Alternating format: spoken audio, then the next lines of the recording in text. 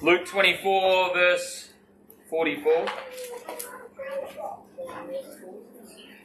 Christ is risen from the grave in victory. He's in a resurrected body, and those who knew him once have not recognized him. He's revealed himself as he spoke to them about himself from the prophets, the Psalms, and the law.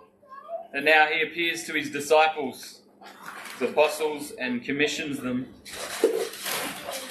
He says, "These are my words that I have spoken to you while I was still with you, that everything written about me in the law of Moses and the prophets and the Psalms must be fulfilled." Then he opened their minds to understand the scriptures and said to them, Thus it is written, that the Christ should suffer and on the third day rise from the dead, and that repentance for the forgiveness of sins should be proclaimed in his name to all nations, beginning from Jerusalem. You are witnesses of these things. And behold, I am sending the promise of my Father upon you. But stay in the city until you are clothed with power from on high. Turn to Acts 1.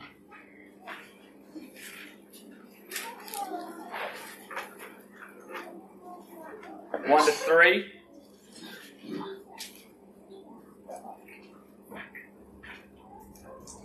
In the first book, O Theophilus, I have dealt with all that Jesus began to do and teach, until the day when he was taken up after he had given commands through the Holy Spirit to the apostles whom he had chosen. He presented himself alive to them after his sufferings by many proofs, appearing to them during 40 days and speaking about the kingdom of God. This is the word of the Lord. Thanks be to God. Amen. Let's pray.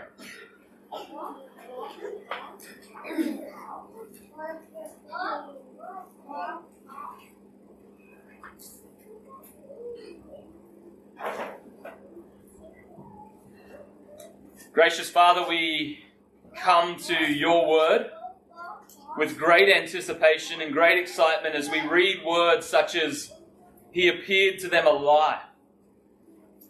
May that fill us with excitement for this passage, excitement for this book, as we declare the resurrected Christ, the Lord of the kingdom of God, the Lord of your kingdom.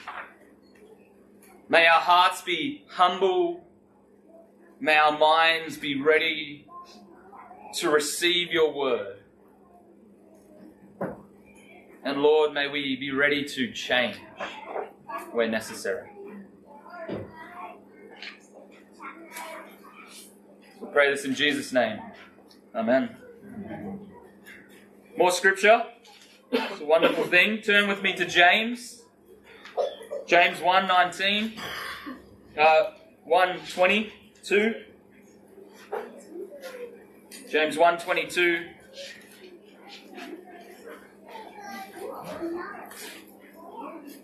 But be doers of the word, and not hearers only, deceiving yourselves. For if anyone is a hearer of the word and not a doer, he is like a man who looks intently at his natural face in a mirror. For he looks at himself and goes away and at once forgets what he is like. But the one who looks into the perfect law, the law of liberty, and preserves, being no hearer who forgets, but a doer who acts, he will be blessed in his doing. As I started to study for the book of Acts, I found James to be very confronting, as it reminds us that we are to be doers who act. And the whole book of Acts is about the actions of God's people, particularly the apostles, but definitely God's people, his church. And we want to be those who read the book of Acts, understand it well, which some people have distorted it, and act upon what we are meant to act upon in terms of knowing what is descriptive and what is prescriptive in the book of Acts. So we do need to do some work. And starting a new book can be quite daunting. It's like 28 chapters, and we're going to preach 3 verses this week. Can feel like it's going to take forever to get through. But this is the word of the living God. This is the word that cuts bone and marrow and softens a hard heart and removes the heart of stone and puts the heart of flesh in. And so every verse is worthwhile taking our time to look at. We find that every step is worth it because we uncover more and more beauties of the triune God and his redemptive story. When we get to the top, if it were a mountain, we look out at the view and we see the gospel of the kingdom with even greater understanding and greater expanse. Yet as we look, we realize there's still shadows of things that we don't understand. We dive into Acts, and Acts is going to lead us back to the Psalms and lead us into the law and lead us into the prophets. And we're going to be enriched by the gospel. Yet at the end, we're still going to want more. By the end of this year, we'll be up to Acts, I think, chapter 10. And God willing, we will still be enthused next year to continue working through such a wonderful story of Christ's work through his people by the Holy Spirit. A few sort of principles as we work through. No book is isolated. All is connected in God's redemptive story. If you pick up the book of Acts, you need to listen out for quotes from the Old Testament, and not only direct quotes, but allusions to different stories or passages, promises fulfilled, curses reversed. We're going to see commentary on Psalm 2, Psalm 110, Psalm 16, just within the first few chapters. We're going to see the undoing of the Tower of Babel and the scattering of the tongues to the tongues coming together to hear the gospel for all nations. If Acts is read in isolation from the Old Testament, it will produce a church disconnected from its historical roots and come up with all sorts of new ideas rather than bringing clarity to the old ideas of God's redemptive story. What the apostles do in Acts is a redigging of their forefathers' wells. In Genesis 26, Isaac redigs his father's wells rather than go and dig new ones. We are, as Christians, to see our work as redigging wells. Let's redig from our forefathers, both those through history and those in the scriptures. Let's not read Acts through the 21st century Australian view and come up with all sorts of weird ideas for church.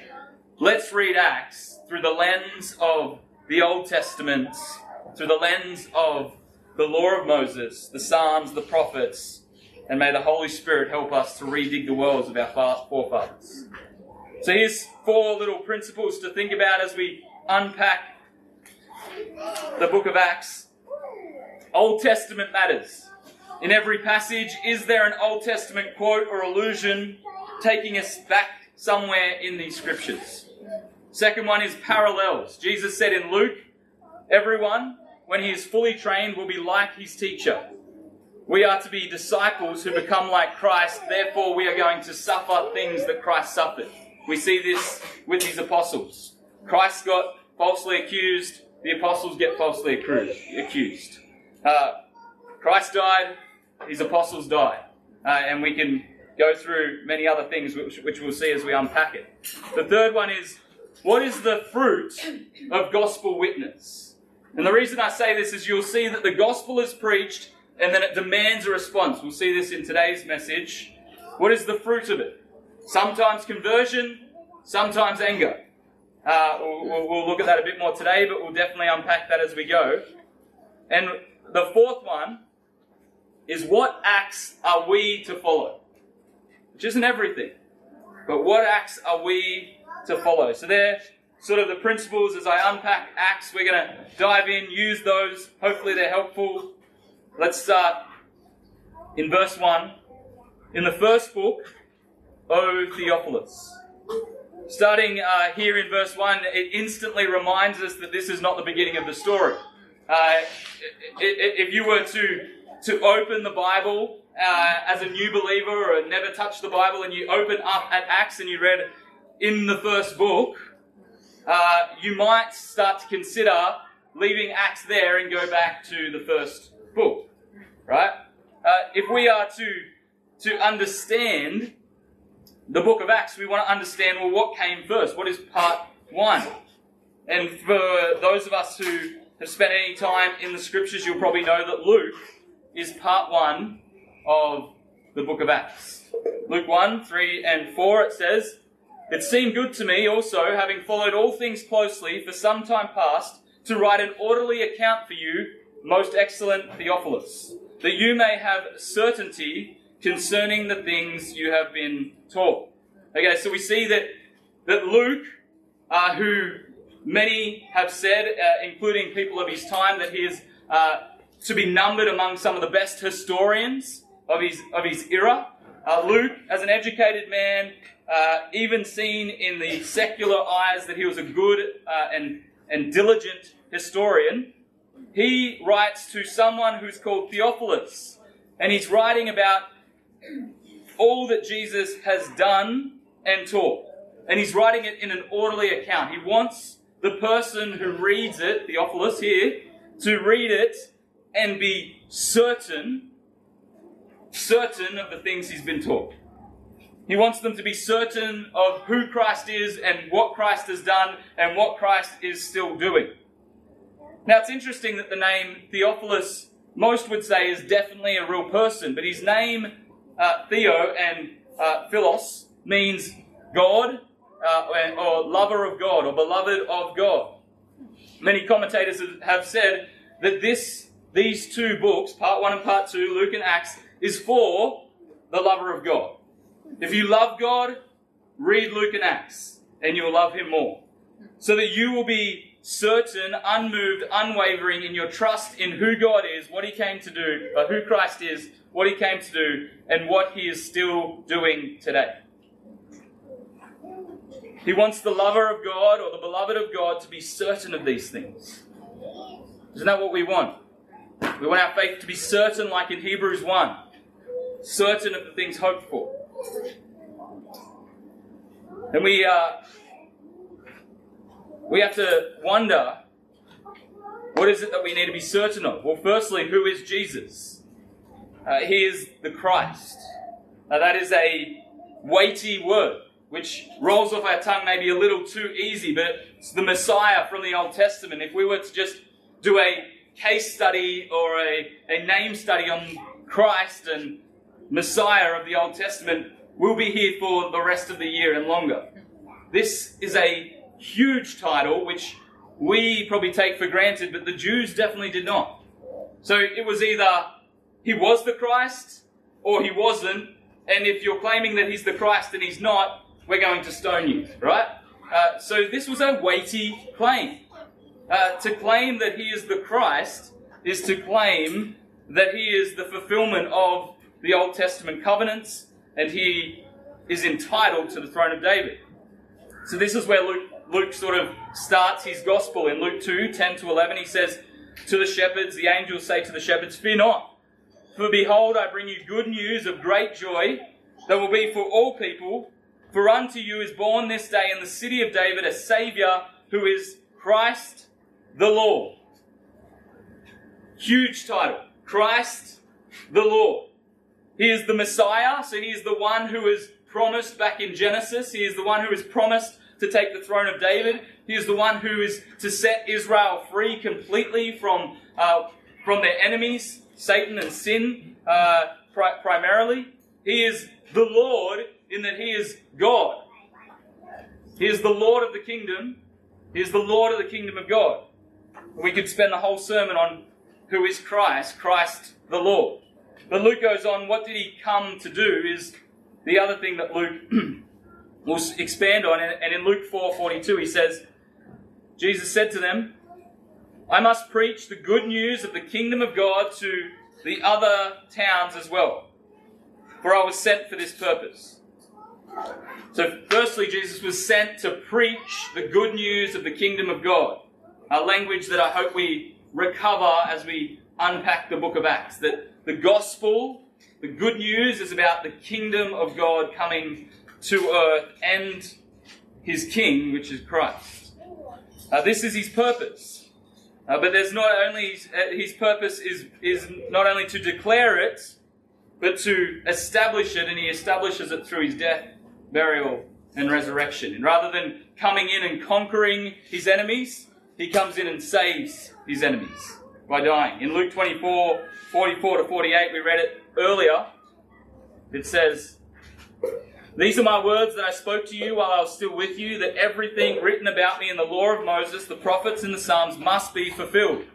Then he opened their minds to understand the scriptures and said to them, "Thus it is written, that Christ should suffer and on the third day rise from the dead, and repentance for the forgiveness of sins shall be proclaimed in his name to all nations, beginning from Jerusalem."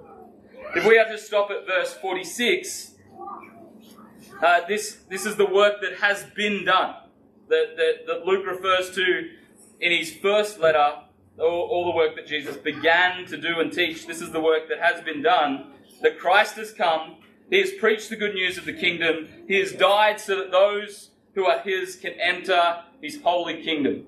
If he didn't die, no one would enter into his kingdom. But because he died and rose from the dead, we who repent of our ways and trust in him will enter into the kingdom of God. But what we see in Luke, in Luke's writings, in Acts, is that the work is not finished. Of course, when one of the big hurdles for the Jews in coming to faith in Christ, in Jesus as Christ, is that they thought that the kingdom of Israel would be delivered back to them. That Jesus, as the new David, would sit on the throne and all of Israel will be brought back to Jerusalem and they will have their nation and they'll live in prosperity and that's how it would go. But it's not the plan. The plan was that the Messiah, Jesus, the Christ, would come and he would die and raise to life in order to bring people into his kingdom from all nations. His kingdom was going to grow to be for all the nations. So the work that he began to do and teach is not finished. There's more work to be done. In verse 2, in Acts 1, he says, "Until the day when he was taken up after he had given commands through the Holy Spirit to his apostles whom he had chosen." In Luke, Jesus began to do and teach. In Acts, the work of Christ and the teaching of Christ is continued.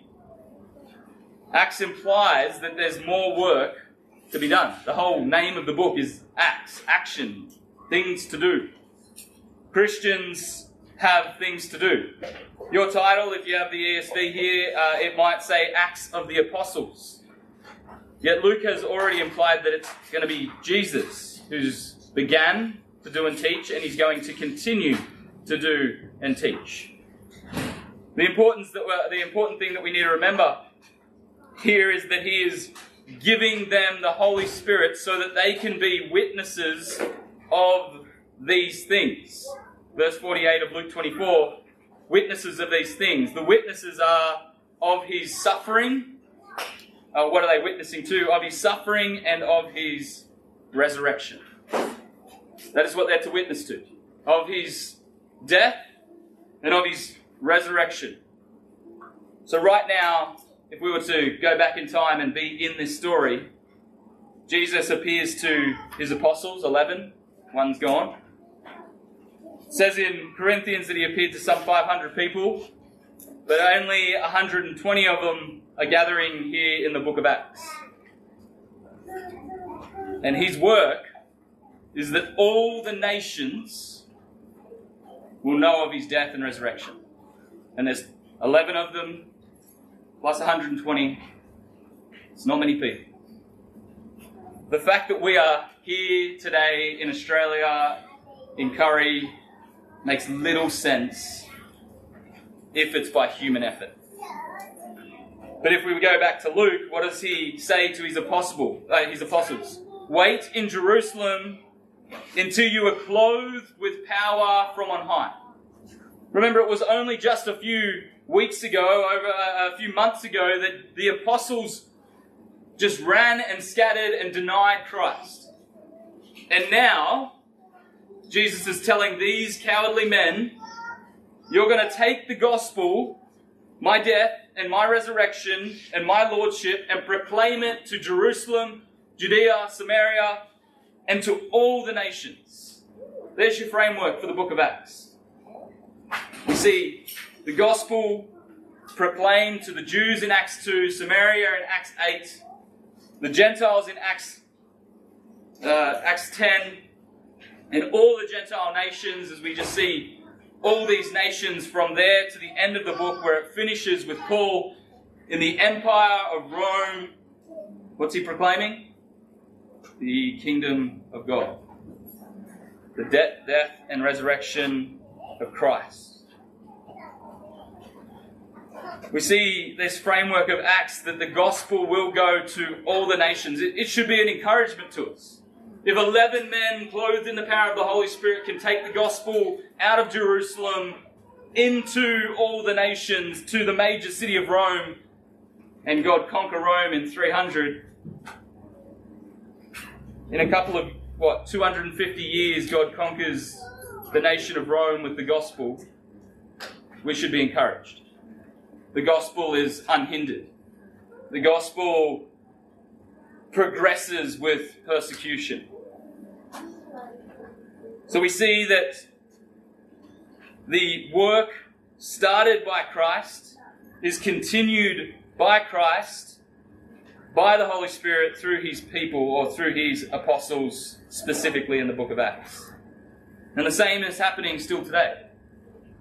The God of Christ Jesus is still working, still advancing his title, his fame, his death and resurrection to the nations by the Holy Spirit through his church, through his people. Acts is just the start of the mustard seed sprouting. In Luke we hear that the gospel and the kingdom of God is like a mustard seed. It's planted in the ground, and that sprouts and grows into a giant garden plant. Well, by the end of Acts, we could say it's sprouted, it's growing up, it's immature still, but it's had a huge impact on the world. Jesus is still working today. Acts is emphasizing that for us. In verse 3, he says, he presented himself alive to them after his sufferings by many proofs, appearing to them during 40 days and speaking about the kingdom of God. In verse 48 of Luke 24, Jesus says, you are to be my witnesses. We just looked at that before. Here is the same message. And the emphasis is witnesses of his resurrection. He presented himself alive by many proofs, right? He's died and he rose to life, and he's given heaps of evidence for this. And the reason being is that if Jesus rose from the dead, everyone has to have a response to him. If Jesus genuinely defeated death, everyone has to either reject that it's true or bow their knee and call him Lord. You can't be apathetic to the resurrected Christ. And that's really what we see in the book of Acts. The book of Acts demands a response to the death and resurrection of Jesus. If Jesus didn't raise from the dead, we wouldn't be here. The work was in vain. Acts ends with nothing. It ends in chapter 1 because Pentecost doesn't take place. The Holy Spirit doesn't fall. His people don't go out with all boldness and declare the gospel because it all depends upon the resurrection of Christ. So the resurrection declares forgiveness of sins, and the lordship of Christ over all things. If Christ defeats death, he therefore is Lord over everything. For who else can defeat death but the one who created all things, the one who rules over death itself? So the major theme of the book of Acts then is that Jesus died, yet he lives, so how will you respond? And your response can't be apathy. Your response is either anger or submission. And this is what we see with the apostles. They go forth and they declare this to the Jews in Acts 2. This Jesus, delivered up according to the definite plan and foreknowledge of God, you crucified and killed by the hands of lawless men. God raised him up, loosening the pangs of death, because it was not possible for him to be held by it. Remember that Luke is writing about all the words and deeds of Jesus. He's asking his readers to respond to the man whose words match up with his actions. And he's calling us to take seriously the man who says something and does it. And the apostles are arguing this. Firstly, they're arguing firstly to respond to Jesus' claims that he suffered, died, and rose from the dead. You have to respond to that. And secondly, respond to his followers' actions. What has made these uneducated, cowardly apostles so bold to preach the resurrection of Christ? This whole situation demands a response. How? Why? What's changed in them? How? Why? What's changed in them? The story of Acts is dramatic. It isn't meant to leave us feeling, leave a feeling of forgetfulness about the Christ. It should linger on in our minds. And his disciples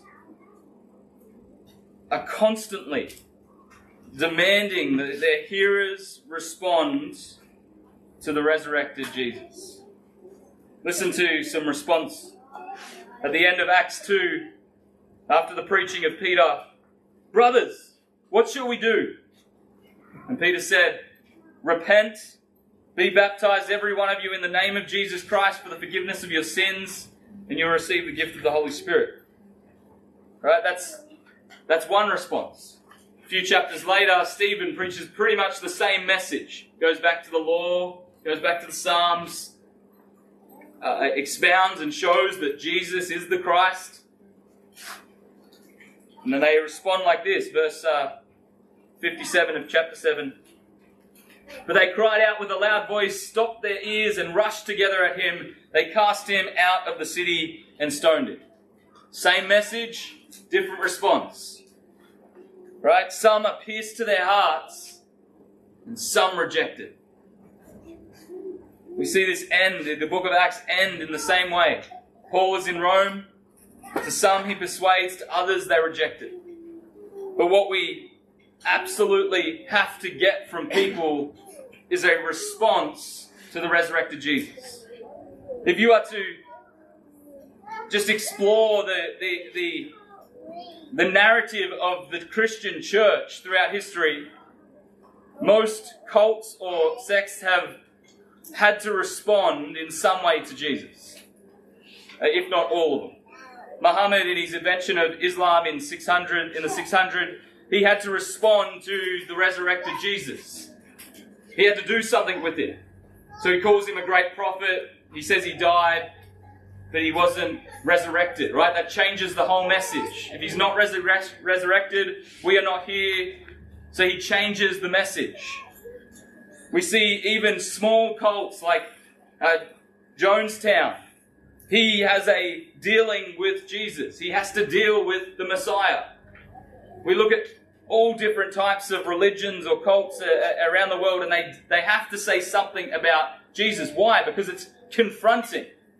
It's in your face. We are declaring that someone has gone to the grave, conquered the grave, and come back alive. And if he has come back alive, he is therefore Lord.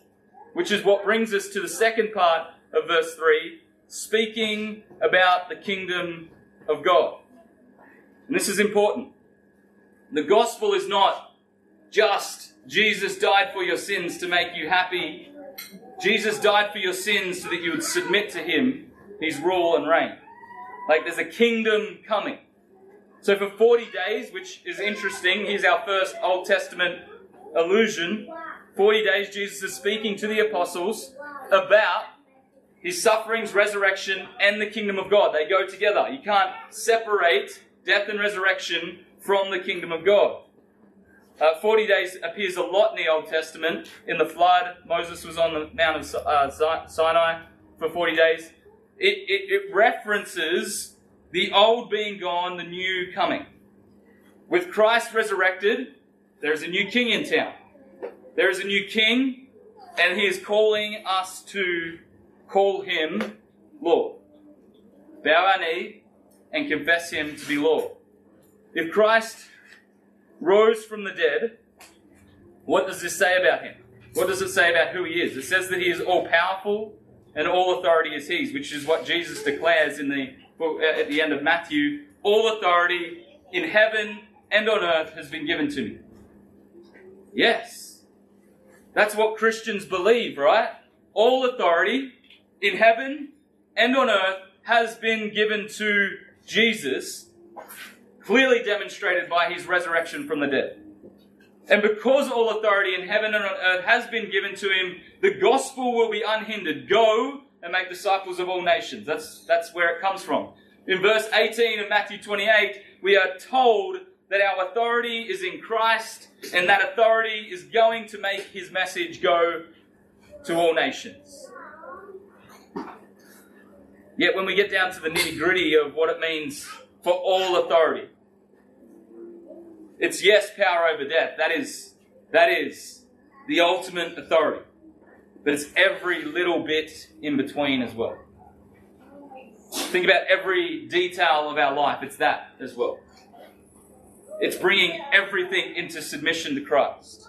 If all authority in heaven and on earth has been given to Christ, then he gets to define what marriage is, what family is, how we are to function in those places, how we are to live single, how we are to raise kids, how we are to use money, how we are to do everything. All authority has been given to Christ. Therefore, it's one thing to be like, yes, you beauty, God has defeated death in Christ.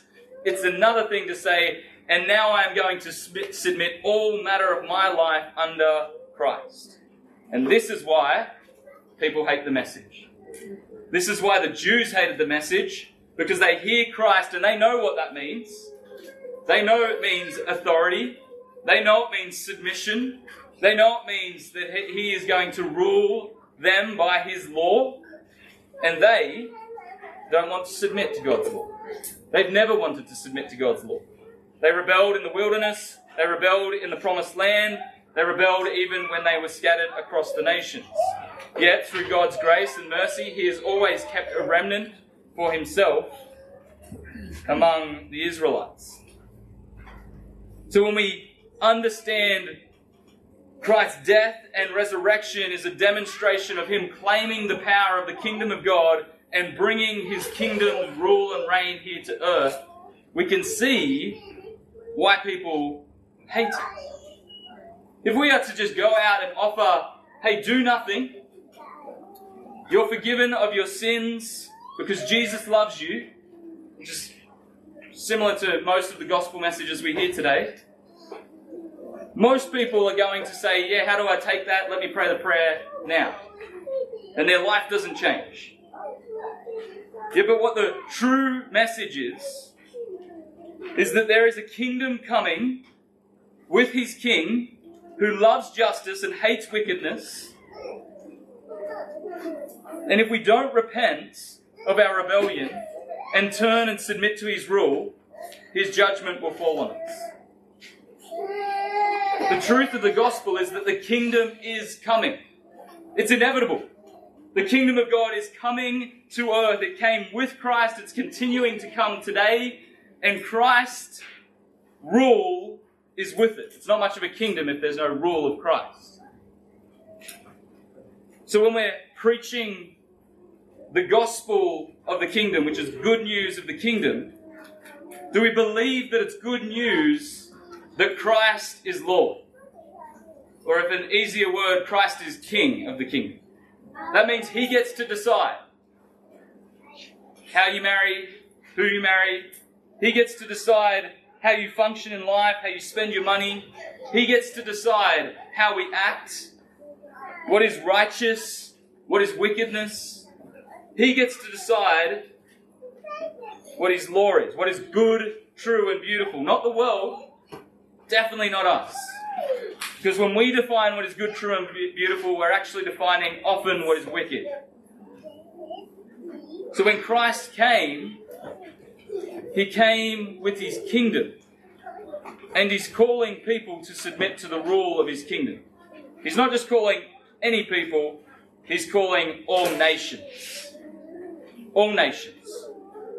We see this in the end of Luke, end of Matthew, and the start of Acts. You will be my witnesses to all nations, starting here in Jerusalem. And interestingly, as I've already stated, Acts ends with that exact fulfillment. Acts 28:30-31. No coincidence that it repeats phrases from the beginning of Acts. Paul, it says he lived in Rome. He lived there 2 whole years at his own expense. Welcome all who came to him, proclaiming the kingdom of God and teaching about the Lord Jesus Christ with all boldness, without hindrance. Where is he? In Rome. The epicenter of the empire of the time. The most powerful nation with the most powerful ruler. And he's there, unhindered, with all boldness, proclaiming there's a new king and a new kingdom in town. His name is Jesus. He is the Lord and Christ. Submit to him. Bow your knee. Call him Lord. Repent of your rebelliousness and submit to his law. Our encouragement in the book of Acts is that we would act through the power of the Holy Spirit, and that we would proclaim, like the apostles, the death and the resurrection and the kingdom of God to the nations. And if we are to sit back and look at our nation, does it know that Christ is Lord? Does our nation yet know that Christ is Lord? Let's pray.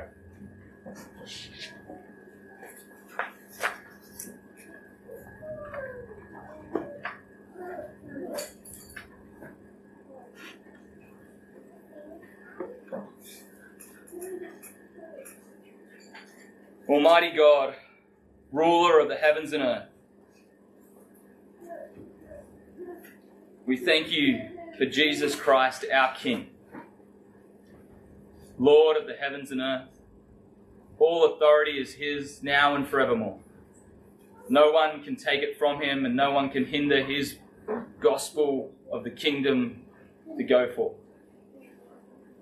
May we, Lord, remember what it is we are to proclaim, knowing full well that people throughout history have been harmed because of their refusal to submit to Christ, because of their hatred of the gospel message. Father, we pray that through your gracious hand you would make us bold with the power of the Holy Spirit, and we will fearlessly declare the gospel of the kingdom to our nation. And that starting here in Curry and the Cessnock area, that this nation will know that Christ is Lord of this nation and all nations now and forevermore. And Lord, we long for the day where every knee will bow and confess that you, Jesus, are Lord. We pray this in Jesus' name. Amen.